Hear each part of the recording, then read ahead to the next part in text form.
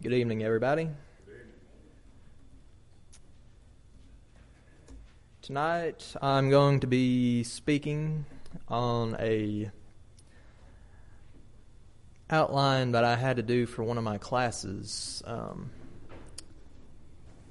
involving the church and its worship. I figured, though most of us, or all of us, probably already know all about worship, it's always good to bring to our remembrance these things and dwell on them continually so that we continue to do the things which we're supposed to do. So, as I mentioned, the subject is on worship. Now, as we know, the church is a unified body. It is made up of many different members, and we know that when one obeys the gospel and they are baptized into Christ, they are added to the Lord's church, as we find in Acts chapter 2, verses 38 through 47, when we see the 3,000 people who were baptized, and it says that they were added to the church, and they continued steadfastly in the apostles' doctrine and breaking of bread. And as a unified body with different members, just as our body has many members, each member has a function to fill. The local congregation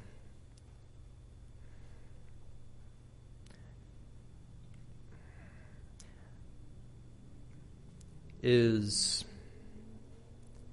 made up of these members, and we, as part of the local congregation, have our works to do and our worship. And Paul emphasizes the need for each member to do his part in helping the body function at its best, as we see in Romans chapter 12, verses 3 through 8.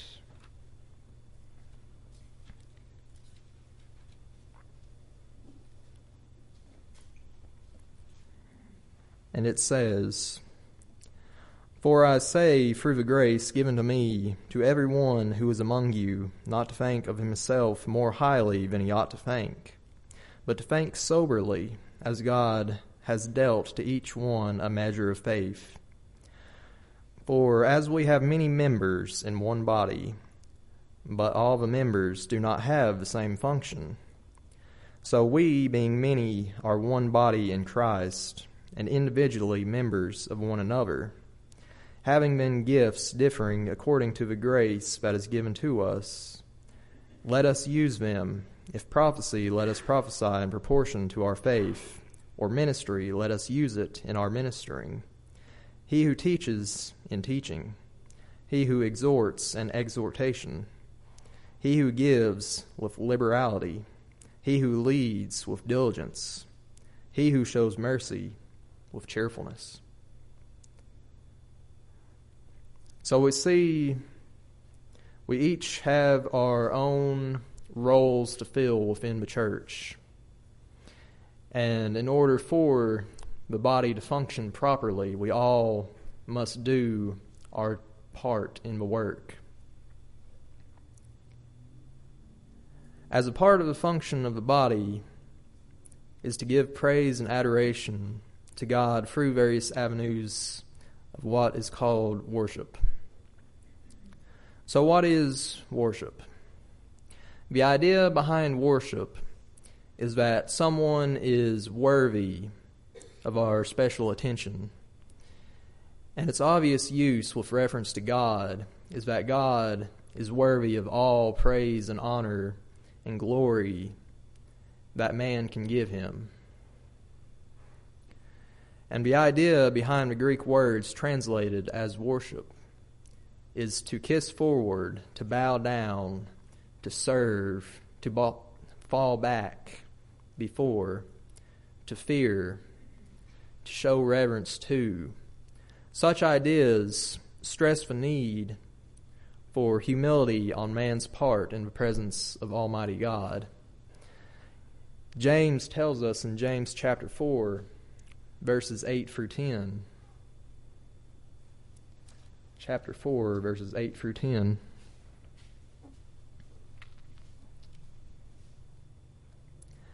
Draw near to God, and he will draw near to you.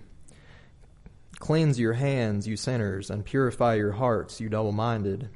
Lament and mourn and weep. Let your laughter be turned to mourning, and your joy to gloom. Humble yourselves before the sight of the Lord, and he will lift you up.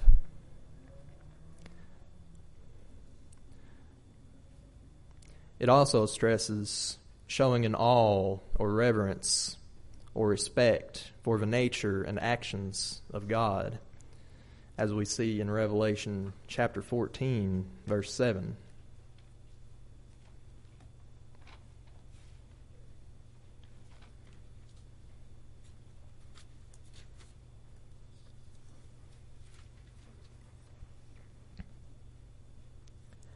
Saying with a loud voice, Fear God and give glory to him, for the hour of his judgment has come, and worship him who made heaven and earth, the sea, and springs of water. If you consider all the mighty works that God has done, the creation of the universe, the creation of the earth, the creation of mankind, of creatures, and see the intelligence, the ingenuity, the mighty works, we can't help but feel awe and reverence for the power that created such, and we need to show it. We also need to express openly our admiration, adoration, praise, and honor to God that has redeemed man. Revelation chapter 15, verse 3 and 4. We see they sing the song of Moses, the servant of God, and the song of the Lamb, saying, Great and marvelous are your works, Lord God Almighty. Just and true are your ways, O King of the saints. Who shall not fear you, O Lord, and glorify your name? For you alone are holy. For all nations shall come and worship before you, for your judgment have been manifested.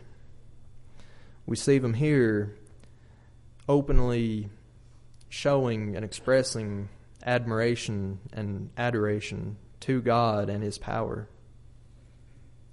It also stresses being acceptable in life and actions before this true God of heaven. Let's read Isaiah chapter 1, verses 13 through 17.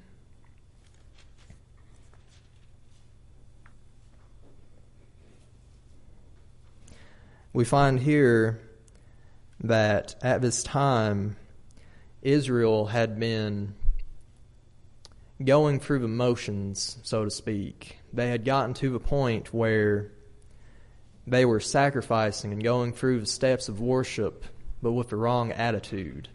They were just doing it as if it were the day-to-day grind, like their day job, just go in, get it done, get out. And we see here they're being told, Bring no more futile sacrifices. Incense is an abomination to me. The new moons, the Sabbaths, and the calling of assemblies, I cannot endure iniquity. And the sacred meeting. Your new moons and your appointed feasts my soul hates. They are a trouble to me. I am weary of bearing them. When you spread out your hands, I will hide my eyes from you. Even though you make many prayers, I will not hear you. Your hands are full of blood. Wash yourselves, make yourselves clean. Put away the evil of your doings from before my eyes. Cease to do evil. Learn to do good. Seek justice. Rebuke the oppressor. Defend the fatherless. Plead for the widow.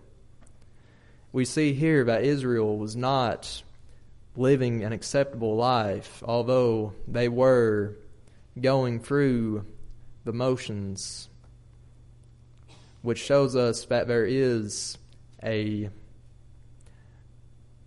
acceptable way and an unacceptable way to worship. And it's not just actions, it is attitude as well. Worship is something that needs to come from within the heart and soul of man, and it needs to be expressed in ways appointed by God. John tells us in John chapter 4, verse 24, that God is a spirit, and we must worship him in spirit and in truth. If our worship is not coming from the heart, it is not acceptable. And worship must give honor, praise, and glory to God. Psalms chapter 29, verse 2.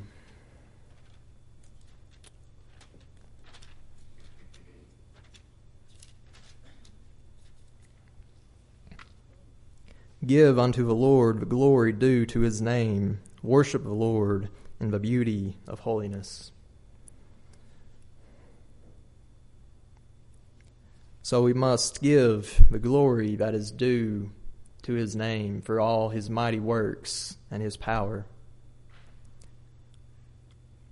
And worship is engaged primarily to be pleasing to God and not to men. And this is where many people get messed up. Many people feel like church is a entertainment, something that should be pleasing to them. They feel that they are there to be entertained rather than to do the will of God and to be pleasing to God. And because of this, you see many denominations that they have music. You see many denominations that are basically just a concert with a little bit of speaking at the end. However, that is not how it's supposed to be. We should be pleasing to God first in everything that we do, and not to men. And there is a strange phenomenon about the design of the worship to God. It is intended primarily to benefit the worshiper. The very activities commanded by God lead to upbuilding and encouragement to those who sincerely participate. When there is a singing and you have a big group of people and they're all singing and you can hear everybody singing along together, it's very uplifting and encouraging. When you have people that are participating, it's very uplifting to see. When you have just any participation at all in the services, for me personally, it's very uplifting to see people participating and to hear the songs of these happy people and all this. It's very uplifting, upbuilding, and it's meant to be that way. However, when you're trying to please men and you bring in music,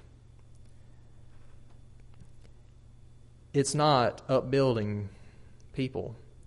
You have some people who may feel that, well, these people have this talent that I don't have. Then you kind of might see them get down, and you have people who can't hear the singing, this beautiful singing over the instruments, and where's the uplifting in that?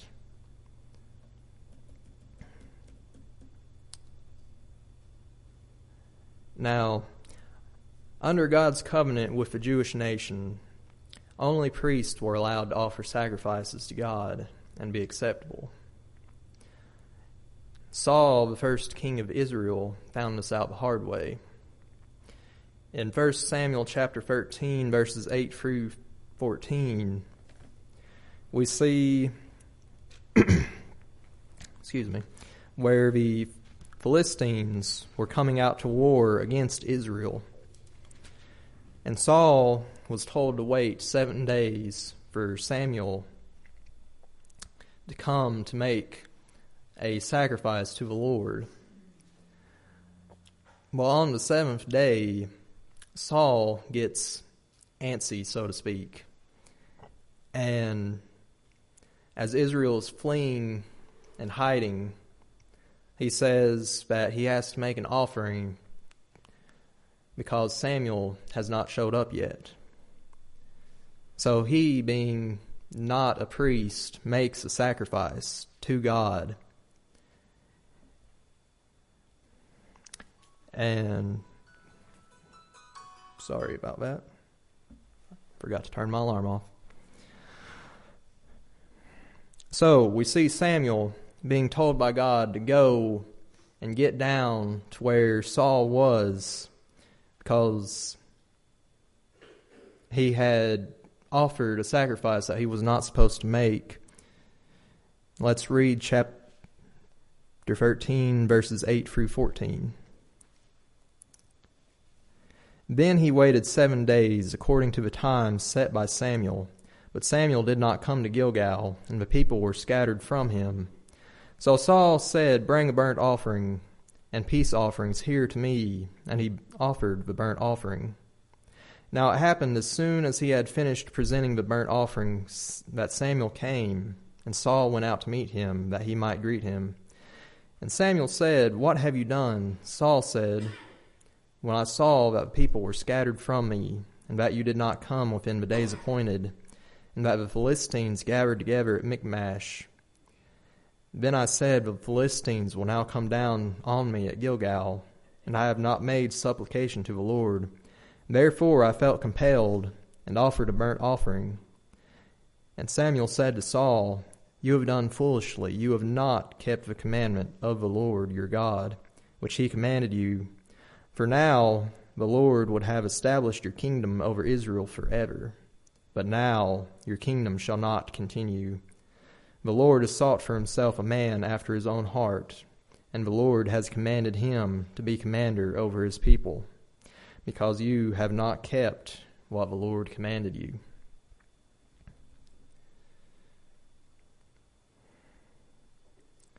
So we see here that Saul did what he thought was right, but he was wrong.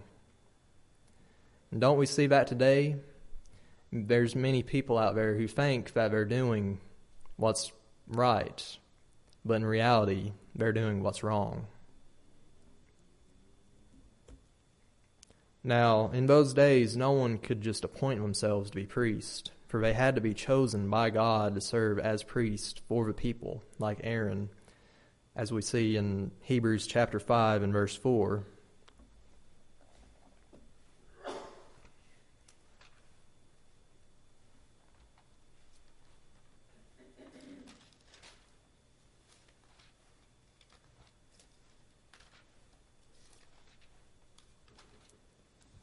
Which says, "And no man takes this honor to himself, but he who is called by God, just as Aaron was." Priests were taken from among men to serve as go-between between God and man. He is the one to offer gifts and sacrifices before God for the people, as we see in Hebrews chapter 5 and verse 1. For every high priest taken from among men is appointed for men in things pertaining to God, that he may offer both gifts and sacrifices for sins. But God wanted these people, these priests, to have compassion on the people that they served, to help them, as we see in verse 2 of the same chapter. He can have compassion on those who are ignorant and going astray, since he himself is also subject to weakness. Now, under the new covenant, Jesus is the Christian's high priest that serves his people before the throne of God continually, making intercession for us by his blood that serves as our means of atonement. Many people don't realize or make the connection that the Old Testament was actually a shadow of the things to come. And many people at that time did not realize it either. The Jewish people were afraid that everything that they knew about religion was about to be thrown out the window and something totally new was to be brought in. But really, they were living in a shadow of the Christian age to come. Jesus Christ was to become the high priest. The tabernacle is the type of the church. The showbread that was in the tabernacle was a type of the Lord's Supper. The golden candlestick that was in the tabernacle was a type of the Word of God, the light to man. So we see that the old covenant was a shadow of the substance that was to come, that was fulfilled in Christ and in the Christian age. Now, what about priests here on earth that offer gifts and sacrifices to God for the people? The Hebrew writer gives an indication when he says in chapter 13, verses 15 through 16,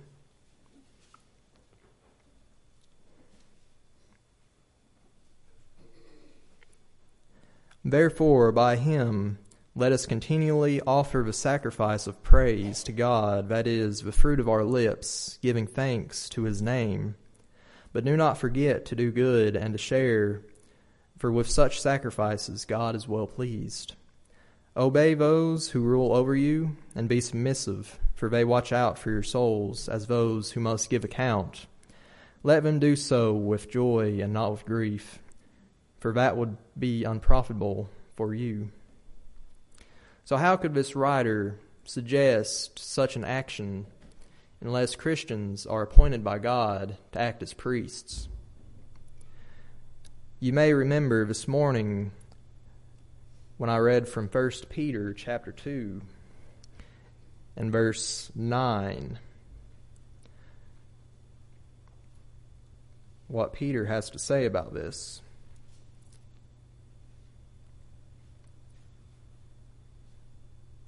"But you are a chosen generation, a royal priesthood, a holy nation, his own special people, that you may proclaim the praises of him who called you out of darkness into his marvelous light." We today are a priesthood to God. Peter makes it very clear here that we are his royal priesthood, a holy nation to him, his own special people. And as such, we can offer up these spiritual sacrifices that are acceptable to God, that is his will. Paul admonished the Christians at Rome to offer their bodies as a living sacrifice to God, as we see in Romans chapter 12 and verse 1 and following.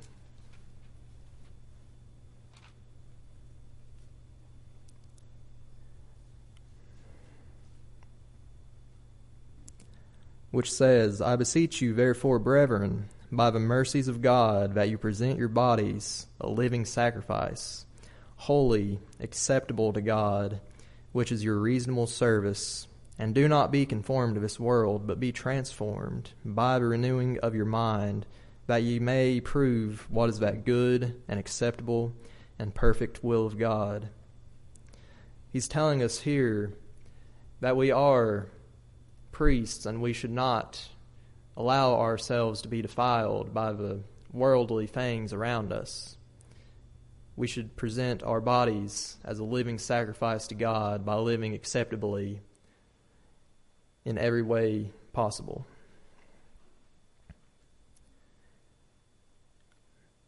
And John tells us that Jesus had made his people to be both kings and priests unto God in Revelation chapter 1 and verse 6.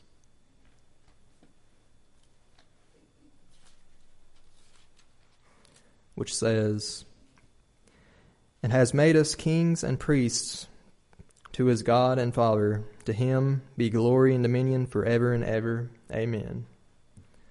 Thus all of God's redeemed people are appointed as priests to wait on the services of God, to offer up acceptable gifts and sacrifices to God through Jesus.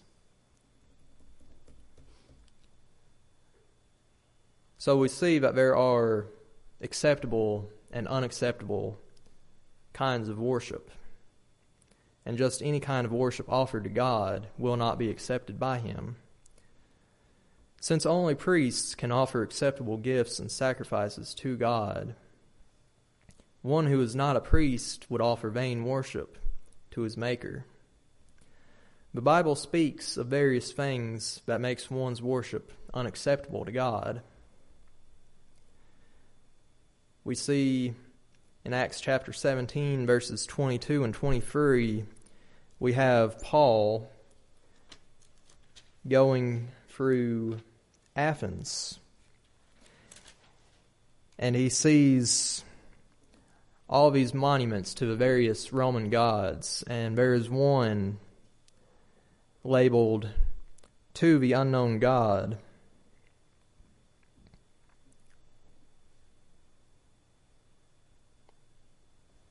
I'm in the wrong chapter. And he says this, "Therefore he reasoned in the synagogue with the Jews and the Gentile worshippers, and in the marketplace daily with those who happened to be there. Then certain Epicurean and Stoic philosophers," I'm in the wrong spot again. I'm sorry. "Then Paul stood in the midst of the Areopagus and said, 'Men of Athens, I perceive in all things that you are very religious. For as I was passing through and considering the objects of your worship, I even found an altar with the inscription, To the Unknown God. Therefore, the one whom you worship without knowing, him I proclaim to you.'" We see that the men there in Athens were worshiping God ignorantly, and their worship would not have been acceptable.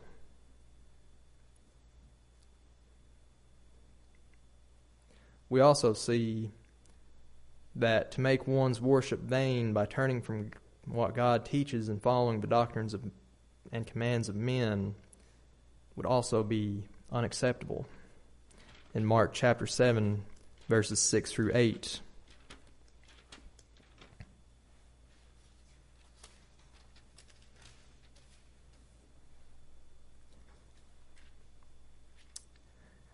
He answered and said to them, "Well did Isaiah prophesy of you hypocrites, as it is written, This people honors me with their lips, but their heart is far from me, and in vain they worship me, teaching as doctrines the commandments of men.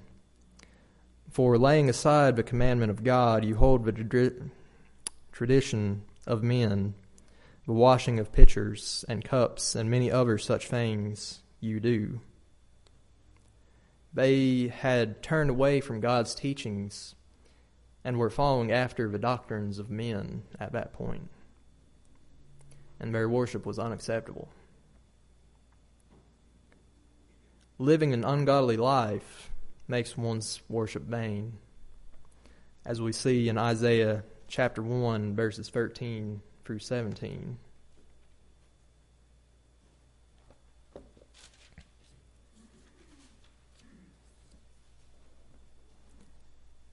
As we read before, "Bring no more futile sacrifices. Incense is an abomination to me. The new moons, the Sabbaths, and the calling of assemblies, I cannot endure iniquity. And the sacred meeting. Your new moons and your appointed feast my soul hates. They are a trouble to me. I am weary of bearing them. When you spread out your hands, I will hide my eyes from you. Even though you make many prayers, I will not hear. Your hands are full of blood. Wash yourselves. Make yourselves clean. Put away the evil of your doings from before my eyes. Cease to do evil. Learn to do good. Seek justice. Rebuke the oppressor. Defend the fatherless and plead for the widow. And as I had mentioned before, at that point, the Jewish people, they were going through the motions and they were not living right, but they felt as though if they had sacrificed and do the will, that God was obligated to forgive them. However, their worship was in vain, and it was not acceptable. Worshipping of angels and of men is also unacceptable. Colossians chapter 2, verses 18 and 19. And believe it or not, many people today actually do worship angels still.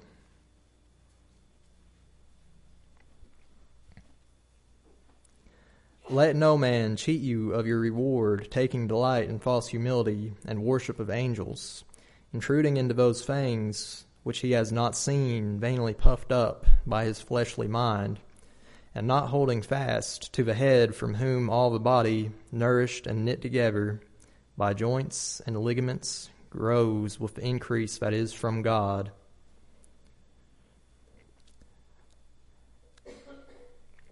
People worshiping angels has been a problem since even early on.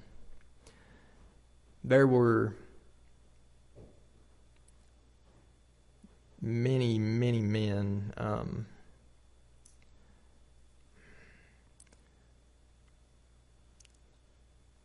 having some mental deficiencies here, but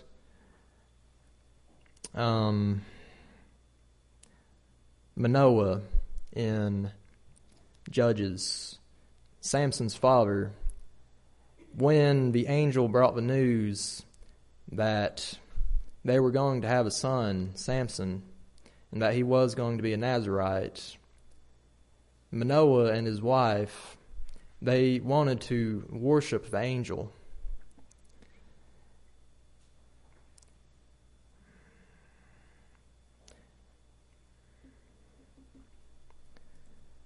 However, the angels were not to be worshipped. They did not accept worship because it would have been in vain and it would have been unacceptable.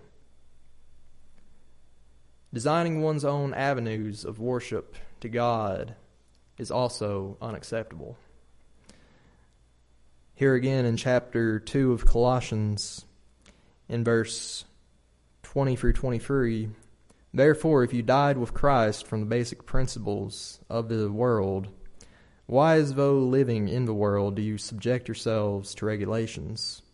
Do not touch, do not taste, do not handle, which all concern things which perish with the using, according to the commandments and doctrines of men. These things indeed have an appearance of wisdom and self-imposed religion, false humility, and neglect of the body, but are of no value against the indulgence of the flesh. And we see many people today trying to design their own avenues of worship. And that is one of the reasons we have 50,000 plus denominations in the U.S. alone. Acceptable worship, however, involves several aspects. It involves the right object, and only God is to be worshipped. He is the right object.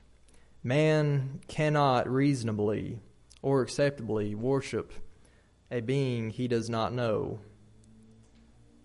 Paul wanted to tell the Athenians, as I mentioned before, about the true and living God so that they could worship him correctly and not ignorantly like they were. It would be correct, The mind of man. The mind of man must be involved in worship as well. Worship is to be with understanding. 1 Corinthians chapter 14 and verse 15.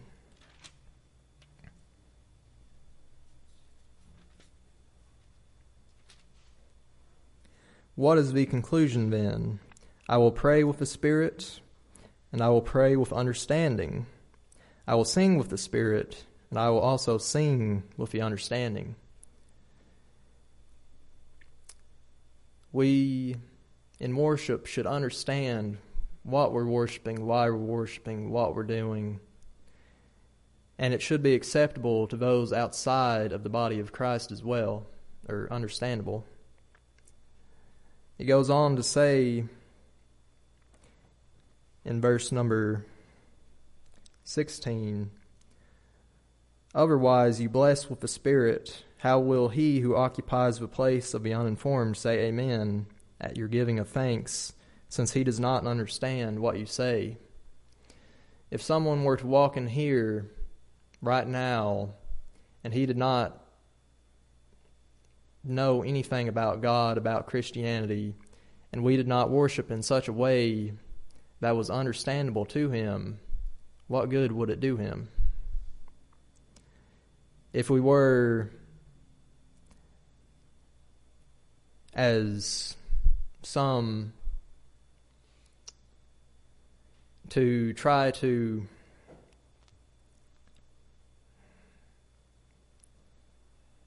say, for instance, the denominations that like to speak in tongues, so to say, they cannot have understanding. The people who come in, they can't understand them. The people themselves cannot even understand what they're saying.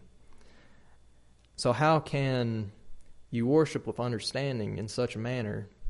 And how can you edify others if they can't understand you? So worship must be with understanding, and it needs to involve the memory of what has been done for us.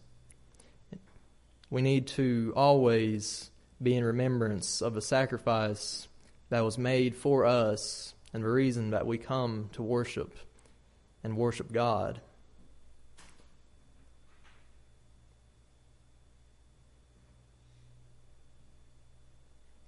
It is to express one's love to God with his mind, and worship is a decision of the mind. Next, the heart of man. Man's heart must be in the worship. Jesus said that worship with the lips and not with the heart is unacceptable. In Matthew chapter 15, verses 7 through 9, we find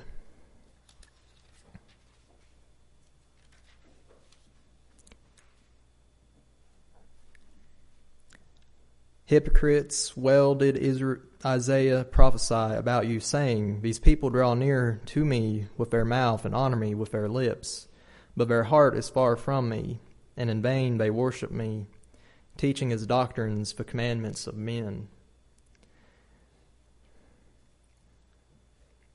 And that goes back to some extent to the attitude problem that the Jewish people had at that time.